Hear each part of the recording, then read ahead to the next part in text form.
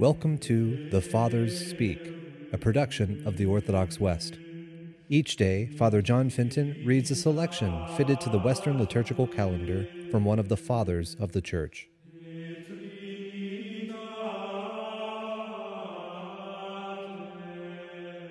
From a homily by our Father among the Saints, Cyril of Alexandria. Ye who love instruction and are eager to listen, receive once again the sacred words. Delight yourselves in the honey of wisdom. For so it is written, good works are honeycombs, and their sweetness is the healing of the soul. For the labor of the bees is very sweet, and benefits in many ways the soul of man. But the divine and saving honey makes those in whom it dwells skillful in every good work, and teaches them the ways of spiritual improvement. Let us, therefore, as I said, receive again in mind and heart the Saviour's words. For he teaches us of what manner we ought to make our request to him, in order that the act may not prove unrewarded to them who practice it, and that no one may anger God, the bestower of gifts from on high, by means of those very things by which he imagines that he shall gain some benefit. For it is written, there is a righteous man who perishes in his righteousness.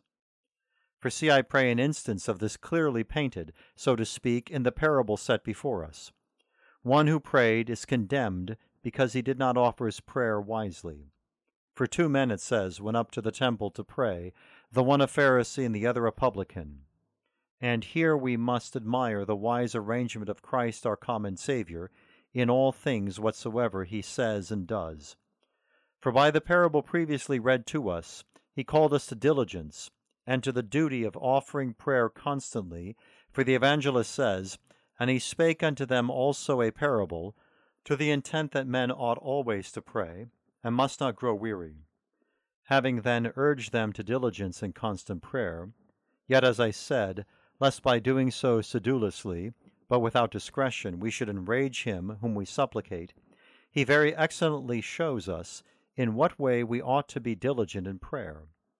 2 men, then, says he, went up into the temple to pray. Observe here, I pray, the impartiality and earnest fairness of the unerring nature. For he calls those who were praying men, since he looks not so much at wealth or power, but regarding their natural equality, he considers all those who dwell upon earth as men, and in no respect different from another. And what then was the manner of their prayer?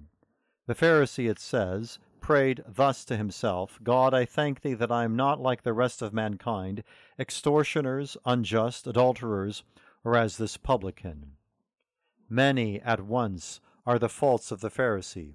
For first of all, he is boastful and without sense, for he praises himself, although the sacred Scripture cries aloud, let a neighbor praise thee, and not thy own mouth, a stranger, and not thine own lips.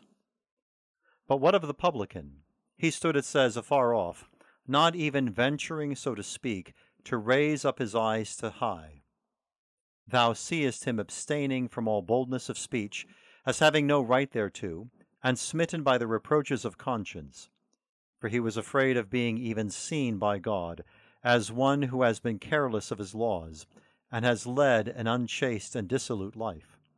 Thou seest also that he accuses his own depravity by his external manner. For the foolish Pharisee stood there bold and broad, lifting up his eyes without scruple, bearing witness of himself and boastful. But the other feels shame at his conduct. He is afraid of his judge. He smites his own breast. He confesses his own offense. He shows his malady as to the physician. He prays that he may have mercy on him. And what is the result?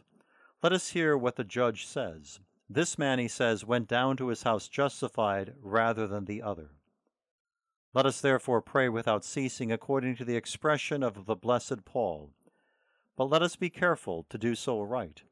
The love of self is displeasing to God, and he rejects empty haughtiness and a proud look, puffed up upon account of that which by no means is excellent. And even if a man be good and sober, let him not on this account suffer himself to fall away into shameful pride, but rather let him remember Christ, who says to the holy apostles, when ye have done all things, those namely which have been commanded you, say, We are unprofitable servants. We have done that which was our duty to do. For we owe unto God over all, as from the yoke of necessity, the service of slaves, and ready obedience in all things. Yea, though thou leadest an excellent and elect life, exact not wages of the Lord, but rather ask him for a gift. As being good, he will promise it thee. As a loving Father, he will aid thee. Restrain not thyself then from saying, God be merciful to me, the sinner.